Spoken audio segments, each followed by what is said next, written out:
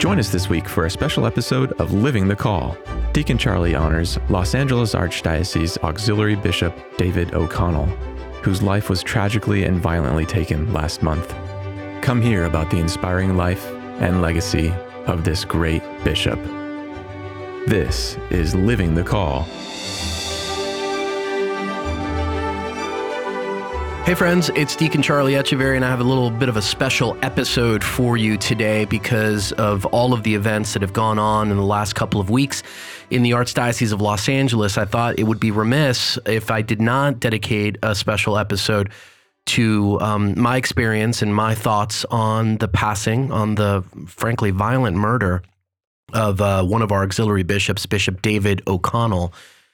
So that's what this episode is about. I'd love to share a little bit about my experiences with him and just some general remarks about it.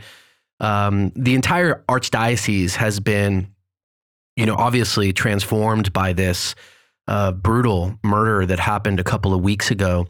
And I know that God will bear good fruit from this super unfortunate and tragic situation, but it's been a very difficult time for the archdiocese across the board, for the archbishop especially, who was very close to Bishop David O'Connell, and for a number of other priests, not to mention Catholics in the diocese who were deeply connected to Bishop Dave. Bishop Dave was ordained in 2015 he was given his auxiliary bishopric in 2015. And he was ordained at the same time as, very notably, Father at the time, Robert Barron, who's now obviously Bishop Barron, and Father Brennan, Bishop Brennan now. And so he was ordained in a ceremony with two other guys. And I remember watching that ceremony. I didn't get a chance to attend it in person, although I've been to other Episcopal ordinations. I just didn't get a chance to get to this one. But I remember seeing it online or on TV. It was very special to see that experience of these three guys. The most surprised by all of it, and I've come to find out very surprised by the election that was given to him to the episcopate, was Bishop O'Connell. In fact, he was very distraught by the decision, and I came to find out only recently that he had spent a couple of months in a fairly deep depression by the prospects of being consecrated a bishop, precisely because he felt that would take him away from his sheep that he had come to love, so deeply in the region of Los Angeles that he principally ministered to. And also a sense of being taken from the poor, because that was a particular charism that he had. So he had a very difficult time when he was called by the Vatican to take on this bishopric. And again, I came to find that out only very recently, that reality. A couple things just immediately for those who don't know. A couple of weeks ago, Bishop Dave was gunned down in his own home. What initially was reported as a single gunshot wound has now been revealed as more than 5 gunshot wounds. And so it was a very brutal assassination, frankly, is what it feels like. We still don't have a motive, although we have a person who has been arrested and who has admitted to the crime. As of this recording, there's still not a motive that's been identified. We know that the person who did the killing was the husband of one of the housekeepers, or the housekeeper of that particular property where Bishop Dave lived, but we don't have a reason as to why. And the more we know about Bishop Dave, the less a sort of a motive seems obvious, at least to me at this point. So it could be just one of those unfortunate kind of freaky things that happens where somebody's in a fit of rage or passion or mental illness decides to do something. And there are some, there's some evidence of this person who did this being relatively unstable. Some reports of neighbors seeing him, mow the lawn in the rain and just talking strange things. So there might be some of that. But again, at this point, we don't have a motive. What we do know is he was brutally killed. And it sent the whole archdiocese into frankly, a state of shock. It was particularly hard for those priests and bishops who were very close to Bishop Dave, and obviously to thousands and thousands of other Catholics and non-Catholics who knew him well. That's one of the things that stood out to me right away when Bishop Dave's passing was announced, is how quickly this story kind of broke that Catholic media bubble. and became relevant in so many secular outlets. I mean, there were stories about him in the Wall Street Journal. There were stories, in the Irish Times. There were stories on CNN. There were stories everywhere about this auxiliary bishop in Los Angeles having been gunned down. Now, obviously, I'm sure some of that was because of the fact that he was murdered. I mean, that doesn't happen every day, thanks be to God. But nevertheless, usually the sort of ins and outs of clerics in the Catholic Church don't make international news that way, even when they might die tragically. I think about the Catholic priests and bishops in Africa, and most recently, I believe it's in Nicaragua or Honduras. I forget which one exactly, but where a bishop has been essentially imprisoned for, decades now, or he's been sentenced rather to decades in prison for essentially being a dissenter against the government there. So even though we hear about this perhaps because we're interested in this kind of subject matter and we follow the people on social that talk about this stuff, nevertheless, it doesn't kind of break that seam and break that bubble of the Catholic media space and enter the sort of, regular tapestry of news like Bishop Dave's murder did. So that was one thing I noticed right away.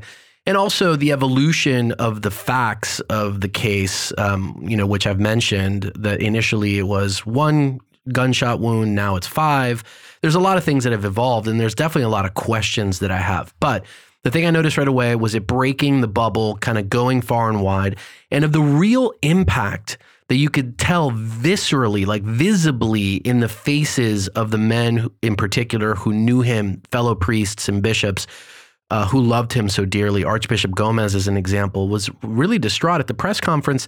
He couldn't even talk. I mean, he was crying, and I've never seen him show that level of emotion. And obviously, I know he can, but I just had never seen it, and so it struck me as something, very difficult for him. My pastor, Father Albert Vanderwoord, was also very close. He was one of his mentees.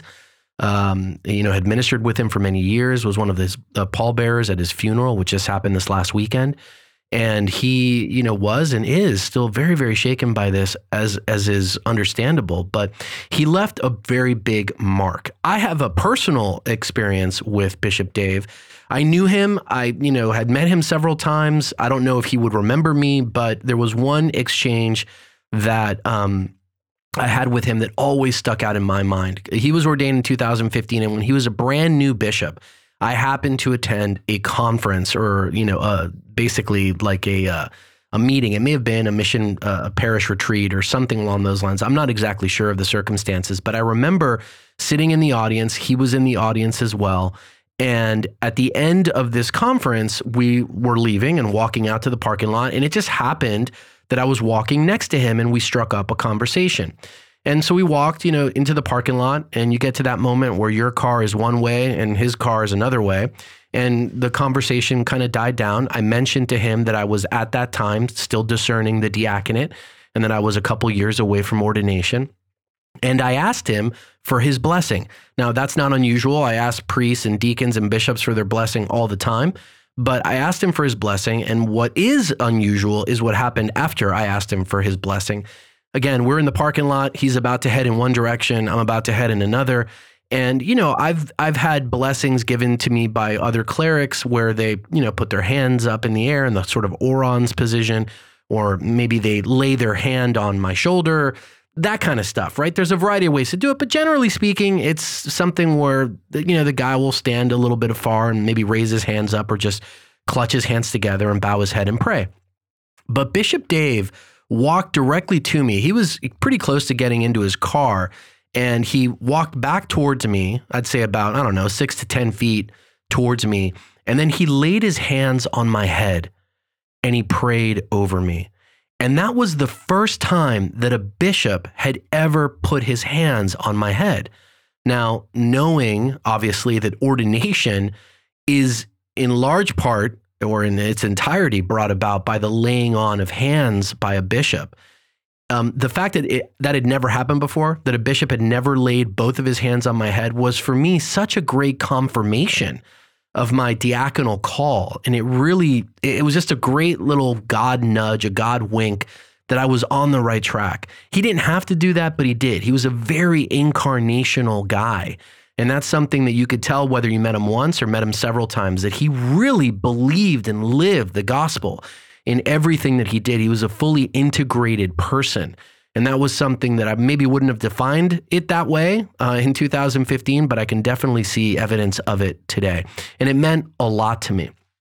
A couple other things that I'd mention about Bishop Dave which I think is super interesting. Look, his ministerial background is something that you can research on your own if you want to find out all the different things he was into. But to me, what's really interesting about him, especially in this very polarized climate that we still have in this country politically and otherwise, and frankly, in the church, we continue to have polarization, was the fact that he defied kind of all of those polarizing labels, right? Because here was a guy who, as a priest, and I don't know what his thoughts were as a bishop, but as a priest had, some what could be regarded as left of center theological inclinations, right? He had a particular thought process on the ordination of women.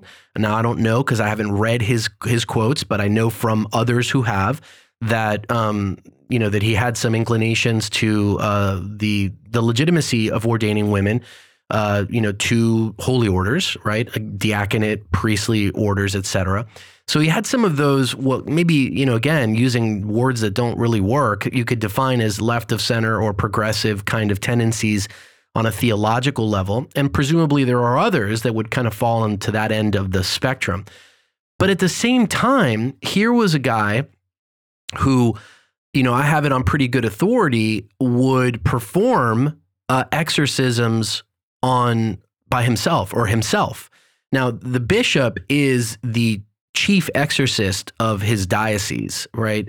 Or of, in the case of an auxiliary, the region that the archbishop carves out from the broader diocese for him. So he is, by his office, ex officio, he is the exorcist of that particular place.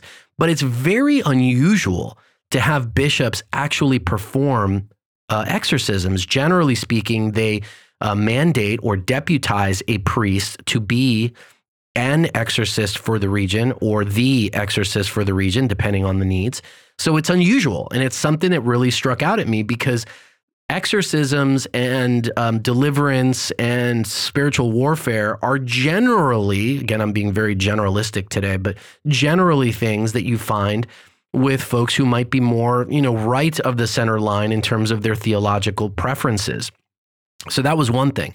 The other thing is he was exceedingly a pro-life advocate, would pray outside of, Planned Parenthood and abortion clinics on a very consistent basis, was friends with all of the pro-life leaders, at least the ones that I'm aware of, as somebody who was a deep and ingrained ally of the pro-life mission. And he, was very clear and would not at all quibble with what abortion was and what it did and what a great evil, etc.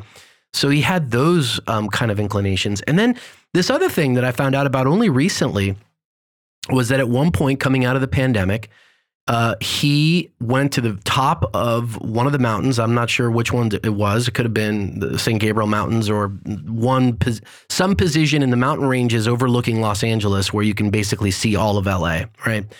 And he brought up a huge monstrance and consecrated all of Los Angeles through the precious, through the precious blood, soul, and divinity of Jesus in the Blessed Sacrament. So he was up there for like an hour, praying and consecrating all of LA, especially coming out of COVID, asking for healing and leaning on Jesus in the Blessed Sacrament to achieve that end. And it was there's a beautiful video of it you can see on YouTube, but it was such a powerful witness to the belief in the real presence and to this Eucharistic love that he clearly had. Which again, I'm being a generalist, but deep Eucharistic theology is generally something that you might not find as often in sort of progressive theological areas. So he kind of befuddled his critics in that regard because he was so active in those, ministerial causes and theological causes of people that might consider themselves more center-right than not. And, that's one thing. At the same time, he was super active in defense of the immigrant, defense of the imprisoned. He would do prison ministry. He would minister to the poor, the homeless. I mean, he just was the real deal, right? This integrated Catholic person. And he challenges us today, in my opinion, to be that both and. I've been preaching a lot about this lately. The fact that the division that started politically is definitely something that I feel in the church with respect to which sort of political camp you happen to be on. And, that is a misapprehension of the Catholic faith, right? We're not called to look left or right. We're called to look up, irrespective of what our personal, political inclinations might be. And we all have them, right? Some people may prefer the idea of a smaller government. Some people may prefer the idea of a more centralized government. Those are all things that are fine, and we can disagree about them as good Christians and people of goodwill. But as Catholics, that's not supposed to be the driving force. The driving force for us is the gospel of Jesus Christ, and that does not fit neatly into any political category. And we have to be reminded of that. And I think that Bishop Dave was sort of the embodiment of that kind of thinking and that kind of lived experience, where he was comfortable in all manner of rooms and places and people, because he looked at everyone, whether rich or poor, or black or white, or culturally adept or not, or theologically skilled or not. He viewed them truly as his brothers and sisters. And it seems so simple, but that really is the call that Jesus gives us, right? Love God above all else. Love your brother as you love yourself. Those are the two greatest commandments. And Bishop Dave is somebody who lived those things incarnationally at the deepest level. From just a few meetings that I had with him, you could tell, and now reading the body of his experiences and work and testimonies about him, you can see that what I experienced was very similar to what thousands and thousands of others did. I'll end with this because I think it makes the point, very neatly, and it's something for all of us to reflect on.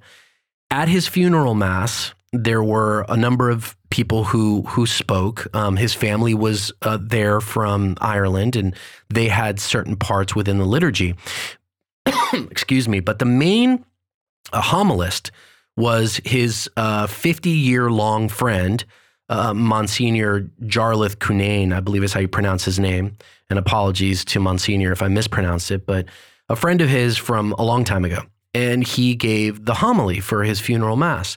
And he said a lot of beautiful things about him and about, his mission and his ministry and all the impact that he had. But one thing above all struck me.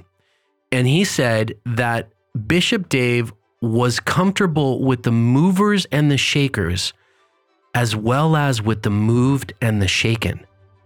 And I think that is what we're all called to do, right? To be comfortable in the halls of power and talking to people that have tremendous influence over our daily affairs. Think of politicians and, executives and all these kind of roles that have a tremendous amount of influence. And at the same time, was at home among the poorest of the poor, the weakest of the weak, the most vulnerable.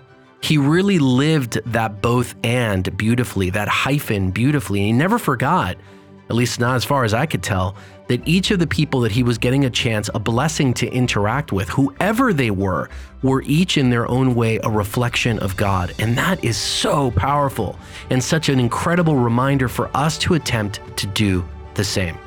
So my brothers and sisters, through the intercession of Bishop David O'Connell, I bless each and every one of you. I hope that you are able, like myself, to walk every day closer to that reality of being comfortable with the movers and shakers and with the moved and the shaken. God bless you.